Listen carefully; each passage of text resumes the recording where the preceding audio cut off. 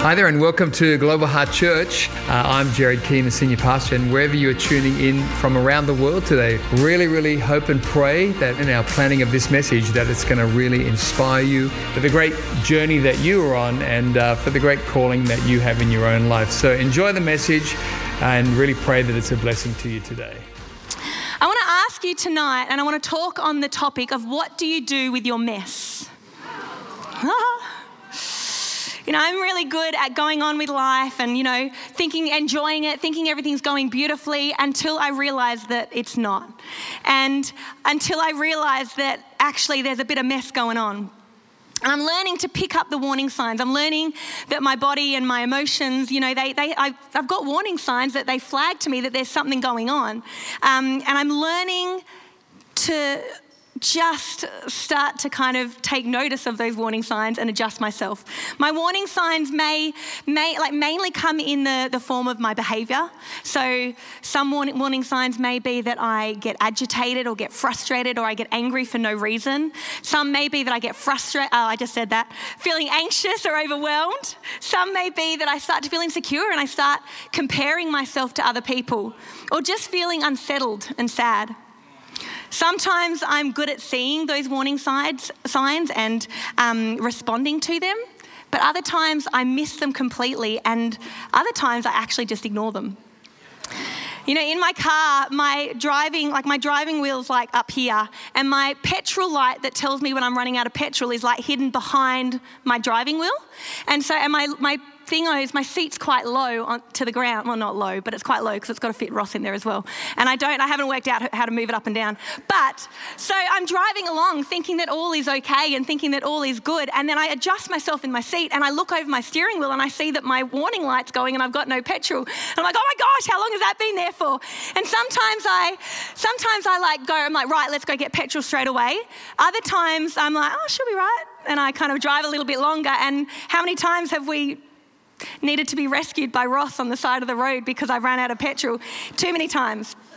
But ignorance can be bliss, but it also can lead us down some dangerous paths. If we ignore those warning signs that flag a bit of mess going on, a little something that we got to deal with, while we might seem fine and we might feel and look okay for a while, eventually the mess will manifest. It will come out.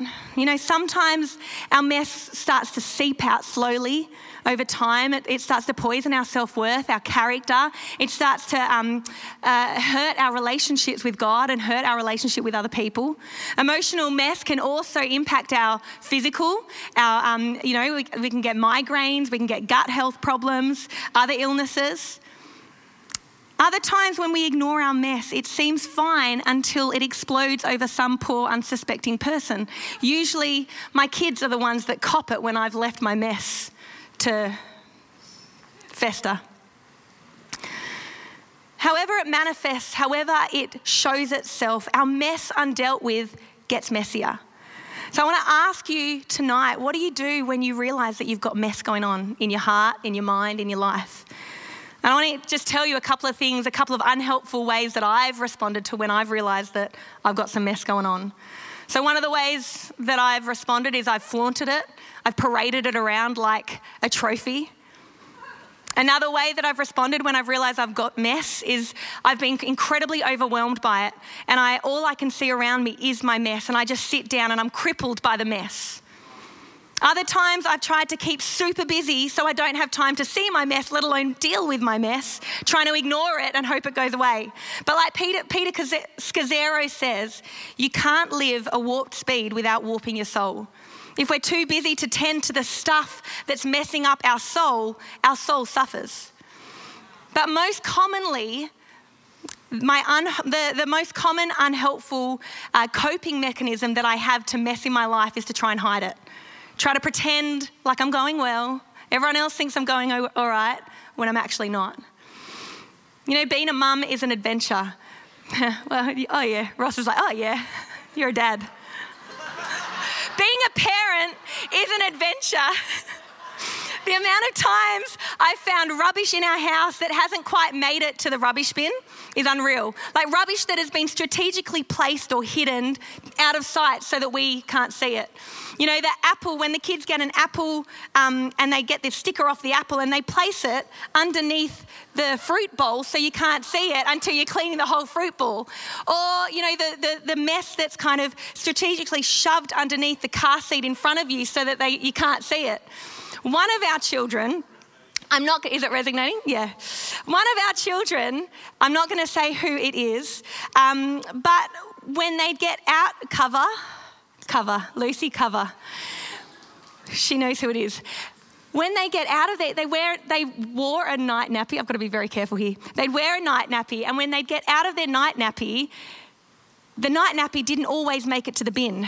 And so throughout the day or throughout the week, you'd find night nappies hidden behind a door or hidden behind the heater or tucked behind the little gap in between the door and the sink, the laundry sink. One time, I shouldn't say, flip. Cover. This does not leave this room. One time, there was a wee smell coming from our toilet and it was intense and we could not work out why. We cleaned the toilet, mopped the floor, could not work it out. The smell was getting worse. And then eventually we found a night nappy tucked behind the toilet in the S-bend that had been sitting there for a while. As soon as we saw it, we put it in the bin, the smell went. But it was intense. I rarely have a motivation to clean my house. Well, I'm getting better at it. I need to get better out of it after that story. But I don't love cleaning, and I rarely have the motivation to clean my house. And when I do clean my house, the motivation doesn't last long. And so I have to prioritise the main bits that people see.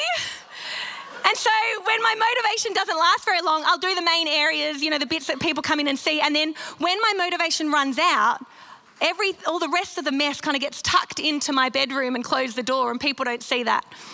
But I kind of think that that's kind of what we do in life, yeah?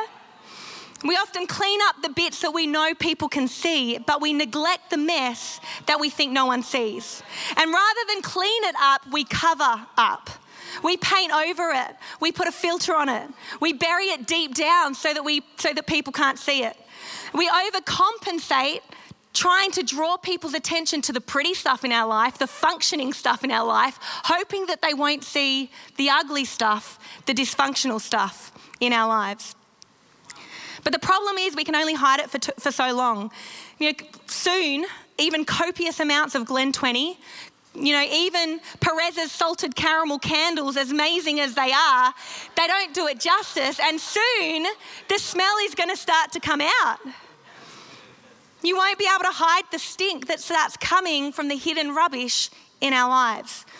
After a while, we can't hide it. We all have mess. And sometimes our mess is our fault, but sometimes it's not. Sometimes it comes as a result of things that happen to us. But it is always our responsibility to deal with it. The Bible is not full of polished people who've got their life all together. It's full of people who are messed up and in messy situations. Because God wants us to know that we can trust him with our mess. Have a drink if you like. We see all throughout the Bible that how God responds to people with mess. We see in John 8, through the woman caught in adultery, that when everyone else publicly shamed her and condemns her and judges her, that Jesus actually got down on her level and related with her and covered her, loved her, accepted her and forgave her. We see through the widow at Zarephath, in 1 Kings chapter 17, that in the middle of her mess, when she had no food to feed herself or her child, she was about to make her last meal and then go and die, that when she surrendered her mess, she surrendered what she had to God, God was able to use her surrendered mess to save her and then set a platform for him to do miracles in her life from then on. We see through the parable of the prodigal son told in Luke 15 that when we do our own thing and run away from God and make bad decisions and end up in a world of mess, that we can run back to God and he doesn't condemn us and say, well, I told you so, and reject us. Actually, arms wide open, he accepts us, he loves us, he responds to us with joy and grace. That is the God that we serve. And how God responds to these people in the Bible is how he responds to us in our mess. And one of the people that I go to, one of my go-to people in the Bible when I have stuffed up, messed up, feeling like I'm failing is King David. His story is found in the Old Testament long before Jesus was born in 1st and 2nd Samuel. And we read the hymns, the songs that he writes to God in the Psalms, in the book of Psalms.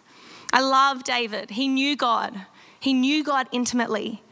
Since he was a young boy, he walked closely with him. He spent day after day and night after night out in the fields alone with God, tending to his sheep. He'd watched God do miraculous things in his life. You know, God had helped him kill a bear with his bare hands, kill a lion. God had helped him kill Goliath, the giant. Many times God had intervened when he'd been in life-threatening situations. God's hand was there and rescued him. He loved God, and the Bible says that he was God's anointed king over Israel. He was rich, he was famous, he was powerful. He was a mature and anointed follower of God. And so when he leads himself into a pretty big mess, he can't play ignorant. He can't say, oh, oops, I didn't know. He knew God. He knew his commandments. He knew that God had said, don't covet, don't commit adultery, don't murder. Yet he goes ahead and he sleeps. He covets another man's wife. He sleeps with her. And then she gets pregnant, Bathsheba, she gets pregnant. And so he gets caught up trying to cover up his mess. He sends her husband out into the most dangerous part of the battlefield so that he would get killed, so that then he could then step in and marry his wife, marry Bathsheba and pretend like nothing had ever happened. But then enter Nathan, who confronts him about what he's done. At which King David realizes that his sin can't be hidden anymore. He realizes that hiding his dirty nappies isn't working anymore. And he cries out to God in what is called his repentance psalm in Psalm 51, which we'll have a look at in a minute. But can I share a few thoughts from David's stuff-ups that encourages me when I stuff up? Can I share them with you? The first thing is that mess doesn't discriminate. We all have rubbish in our lives. We all have mess we have to navigate. There is no one in this room that lives in a house without rubbish. We don't go into other people's houses and go, oh, they've got rubbish. What is going on with them? We don't do that because we've all got mess. We've all got rubbish. It doesn't matter if you're rich, famous, or if you're homeless. It doesn't matter if you're 75 or if you're 17. It doesn't matter if you've known Jesus and followed Jesus for 40 years or if you've never heard of him. We've all got rubbish. Romans 3:10 says no one is righteous, not even one. Romans 3:23 says for everyone has sinned and we all fall short of God's glorious standard. Stuffing up and navigating mess is something that we all have to do. And our mess doesn't separate us from God, but pretending that we have no mess does. I love David. His story reminds me that no matter how long I walk with Jesus, no matter what I do for him, no matter how anointed I am, I'm going to have mess, and that's okay. The question is, what are you going to do with it? What am I going to do with my mess? Because real Christianity isn't a life without mess. Real Christianity is when we admit we have mess, we're humble enough to let Jesus be glorified through our mess, not just a one-off, but continuously, constantly. My next thought is, don't let your mess distract you from your purpose. This is a little bit of a seatbelt one. When David had an affair with Bathsheba, she fell pregnant and he straight away tried to cover up his mess, cover his tracks by getting her husband killed. Because the rule was in those times, if her husband died, then she was free to marry another man. And so at that point, he thought, right, I can swoop in as the man in or the knight in shining armor, rescue her, marry her, look after her. No one will ever know. What's that? No one will ever know. Is that TikTok? No one will ever know. Don't do TikTok. But what is that? They'll never know. No one will ever, sorry, I can't do it. Don't do TikTok. Where am I? His purpose was to rule the kingdom. His purpose was to be the anointed king, but he got distracted trying to cover up his mess so no one would see it. I want to encourage you that you've been called and made for a holy calling, and your calling is unique. Every one of us has a unique and different calling, but we are all united in one purpose, and that purpose is to love God and connect other people with him so that they can be saved from an eternity without him. Mark 16 verse 15 says, Jesus said to them, "Go into all the world, preach the gospel to all creation. Tell them about Jesus." How do we do that? How do we bring Jesus to the world, or how do we bring the world to Jesus?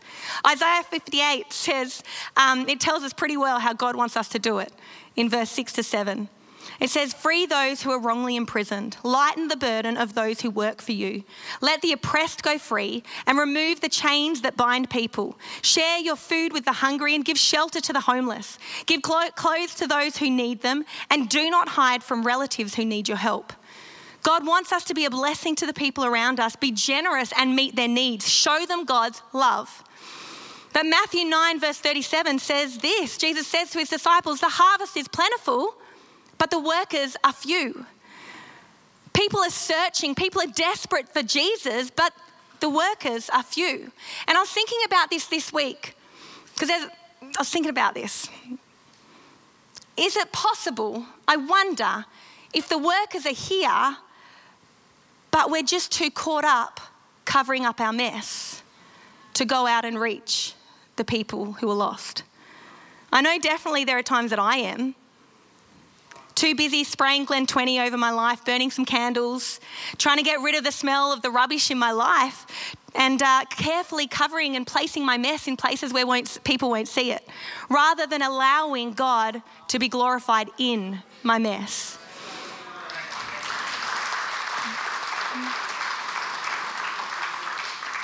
The enemy loves to fill us with shame, yeah? He loves to get us caught up, covering up, so we're unavailable to bring Jesus to the lost. The enemy loves to use our mess to make us look in. But God wants to use our mess so that he can go out into the broken world and show people that in our mess, he is our hope.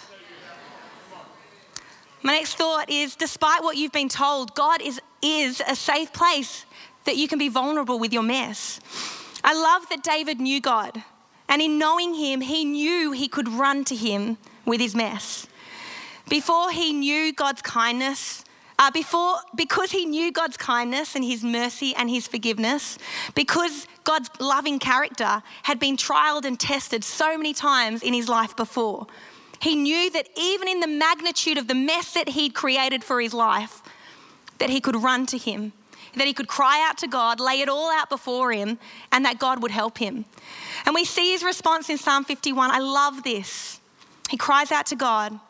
Stay with me here. It says, David says to God, "Have mercy on me, O God, because of your unfailing love, because of your great compassion. Blot out the stain of my sins. Wash me clean from my guilt. Purify me from my sin. For I recognize my rebellion. It haunts me day and night. Against you and you alone have I sinned. I have done what is evil in your sight. You will be proved right in what you say, and your judgment against me is just. For I was born a sinner, yes, from the moment my mother conceived me, but you desire honesty from the womb, teaching me wisdom even there. Purify me," he says again, "and I will be clean. Wash me, and I'll be whiter than snow. Oh, give me back my joy again. You've broken me, now let me rejoice. Don't keep looking at my sins. Remove the stain of my guilt. Create in me a clean heart, O God. Renew a loyal spirit within me. Don't banish me from your presence, and don't take your Holy Spirit away from me. Restore to me the joy of your salvation and make me willing to obey you. Then I will teach your ways to rebels, and they will return to you. Forgive me for shedding blood, O God, who saves. Then I will joyfully sing of your forgiveness. Unseal my lips, O Lord, that my mouth may praise you. You don't desire a sacrifice, or I'd offer one. You don't want a burnt offering. The sacrifice you desire is a broken spirit. You will not reject a broken and repentant heart, O God." Knowing God's kindness allowed David to take responsibility, to own his mess, be completely real and transparent with God and cry out to him for help. I want to ask you tonight, do you know God's kindness? Do you know his kindness? Do you know that he can be trusted with the good, the bad, the ugly in your life? Do you know that you can surrender your mess to him, your rubbish, and that you can trust that he will cover you and and respond to you with grace and kindness and forgiveness? And not only lead you forward out of your mess, but use your mess to bring his hope to the world. You know, we actually have to let God see our mess and touch our mess in order to heal our mess. I love that David laid it all out before him. He didn't cover it up. He took responsibility, let God see, and then so that God could restore. But then he also let God have full freedom for him to change him. You know, my kids are quick to come and show me that they're bleeding. They're quick to come and show me that they've got a blood knee, but sometimes very slow to let me actually touch or see it to help them. So they'll show me their blood and I'm like, let me have a look. They're like, don't touch me. But I've got to touch it to help, yeah? I've got to see it to help. God's got to touch it. God's got to see it to help. You know, we live in a culture that's so quick to judge and compare and expose each other's mess. But it's so important that we learn God's response to our mess. And his response is grace, forgiveness, restoration, mercy. The other thing I want to encourage you, the next thought is we need to choose friends that are safe with our mess. Like Nathan brought the truth to David, we need to be willing to hear the truth from people that God puts in our lives, our leaders, our friends, pastors, connect leaders. And when we can't see our mess, we need them to show us. We need help. We also need friends and people in our lives that we can trust with our mess. You know, the other week I was struggling with an ugly, embarrassing thought. And it was a giant lie from the enemy, but it was a consuming lie. And I was struggling to shake it. You know, I was trying to surrender it to God and give it to God, but I just couldn't shake it. And, you know, we can always trust Jesus with our mess, always. But we also need to find friends that we can trust as well. And I was at church and I was really struggling. And I was like, I'm okay. And then I saw Pastor Lauren and I'm like, I'm not okay. You know, when you see people that are safe people. And so I went and spoke with her and I had to just lay it all out to her. She's a close friend, but I also know she's someone who I can be, that is safe for me to be real. Anyway, so I shared this thought that I was struggling with, and I knew that I've learned over time that when you bring stuff out into the light, that's where God is actually able to start working on it, yeah? And so she encouraged me, she led me back to Jesus, she led me back to his truth, and I'm still walking that out. And I love that in the days after, she'd send me messages with scriptures and with encouragements that she had read in her quiet time, and that the Holy Spirit was talking to her about me and giving her stuff for me in my walk with what I was struggling with. I would have missed out if I hadn't have shared with her what I was struggling with. And I want to encourage you, if you've got friends that make you feel bad for having mess or judge you for having mess, maybe you got the wrong friends. And on the other hand, if you've got friends who get a thrill out of your mess, love going through it all, love exposing it, maybe you've also got the wrong friends. I love the family of God. This is where true friendship is. This is where we learn how to do friendship well and cover each other, because we're modeling it from, we're getting the best example from our Father in heaven. Now, next thought is aim for restoration, not relief. You know, when we've stuffed up and we're navigating mess, it can be so easy to just want that momentary relief rather than lasting restoration. God wants to fully restore us, heal us, not just provide a quick Band-Aid fix. Hiding our rubbish and tucking it away gives us a moment relief because we can't see it, but it doesn't get better. It gets worse. The nappy behind the toilet gets smellier. The apple core left in the car gets moldier. Hiding our rubbish from Jesus stops him from being able to restore it. And David stopped trying to cover up his mess and he laid it all out and he says, God, I'm sorry. And it's like he's saying, God, do a deep clean in me. Yeah, do a deep clean in my heart. Don't be superficial. Don't just polish the edges. He's crying out for full restoration. He says over and over, create in me a clean heart, purify me, wash me, cleanse me, blot out my stains. My next thought is a surrendered mess is a restoring mess. I want to encourage you to focus less on hiding your rubbish and more on surrendering your rubbish to God. Restoration is only possible with surrender and repentance. And because David chose to surrender and repent, God was then able to restore his heart, restore him, so that he was able to remain king. I wonder what would have happened if he didn't actually repent. You wonder if his kingship and his title would have been taken from him. I don't know, but I just wonder. God doesn't expect, nor does he want perfection from us. He doesn't ask for us to give him any offering of good works or success or achievements. And as David says in Psalm 51, the offering that God longs for is a broken spirit, a repentant heart.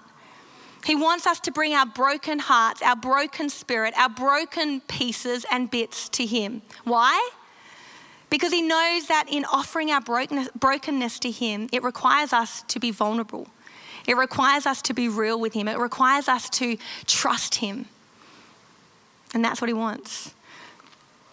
Our surrender reveals our faith. Our surrender reveals how much we trust him. Are you willing to surrender your mess to him?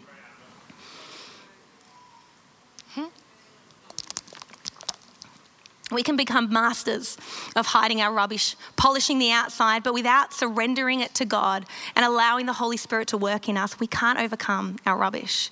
You can try cover it up, sort it, put it in the perfect place so that people can't see. You can try and sort it out yourself. But the truth is that there's nothing that we can do to clean up our own mess. We are completely reliant on Jesus. And Jesus knows that, which is why he willingly gave himself as a sacrifice on the cross so that he could make us righteous. Romans 3:22 says, we are made righteous with God by placing our faith in Jesus Christ. And this is true for everyone who believes, no matter who we are. If the band would like to join me, that would be amazing. You know, as long as we live on this earth until we get to heaven, mess is going to keep popping up in our lives. But as long as we keep surrendering that mess to Jesus, it won't overtake us. It won't overwhelm us. And Jesus will cause that mess to sharpen us, to strengthen us, and bring the message of hope to the world around us.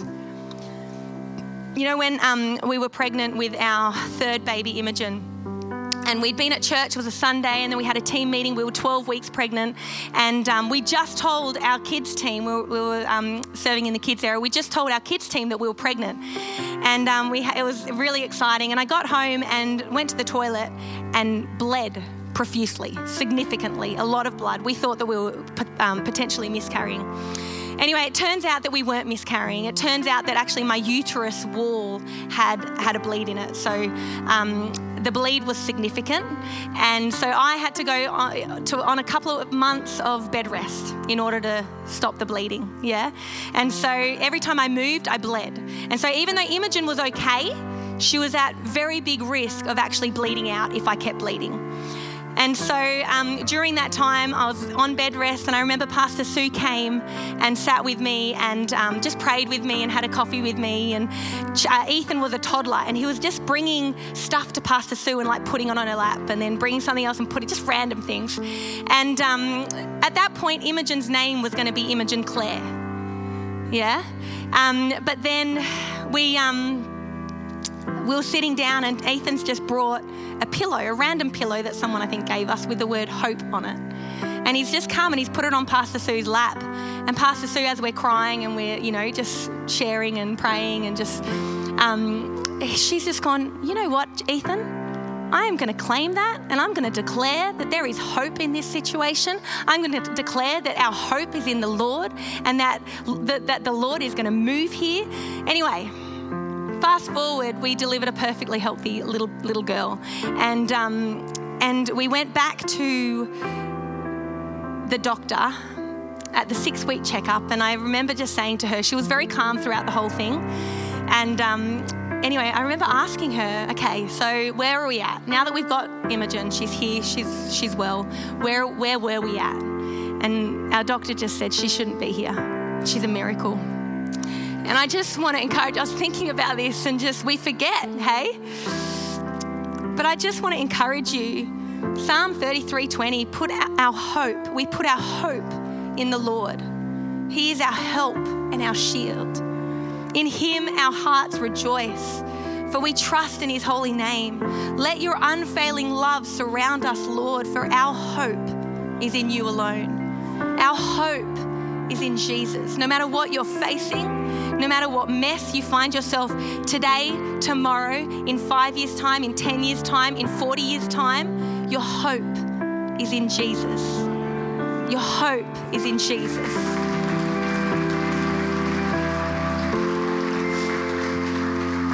There is nothing too bad, too big, that Jesus won't meet you in, love you through, strengthen you through, and use to bring glory to him in Jesus' name. Can we stand and let's just sing for a moment. Thank you so much for joining us online today. Really great to have you with us, and special thanks to those also who give online. Your generosity is making the way for others to hear the message of Jesus both here in Australia and around the world. If you enjoyed today's message, I'd love to encourage you to share this message with a friend, a workmate, a family member, and let's believe together that it will powerfully impact their life for good in Jesus' name. If you're unable to be with us at one of our church locations, both here in Australia and around the world, please join us online every Sunday for Global Heart at Home on YouTube. God bless and have a great week.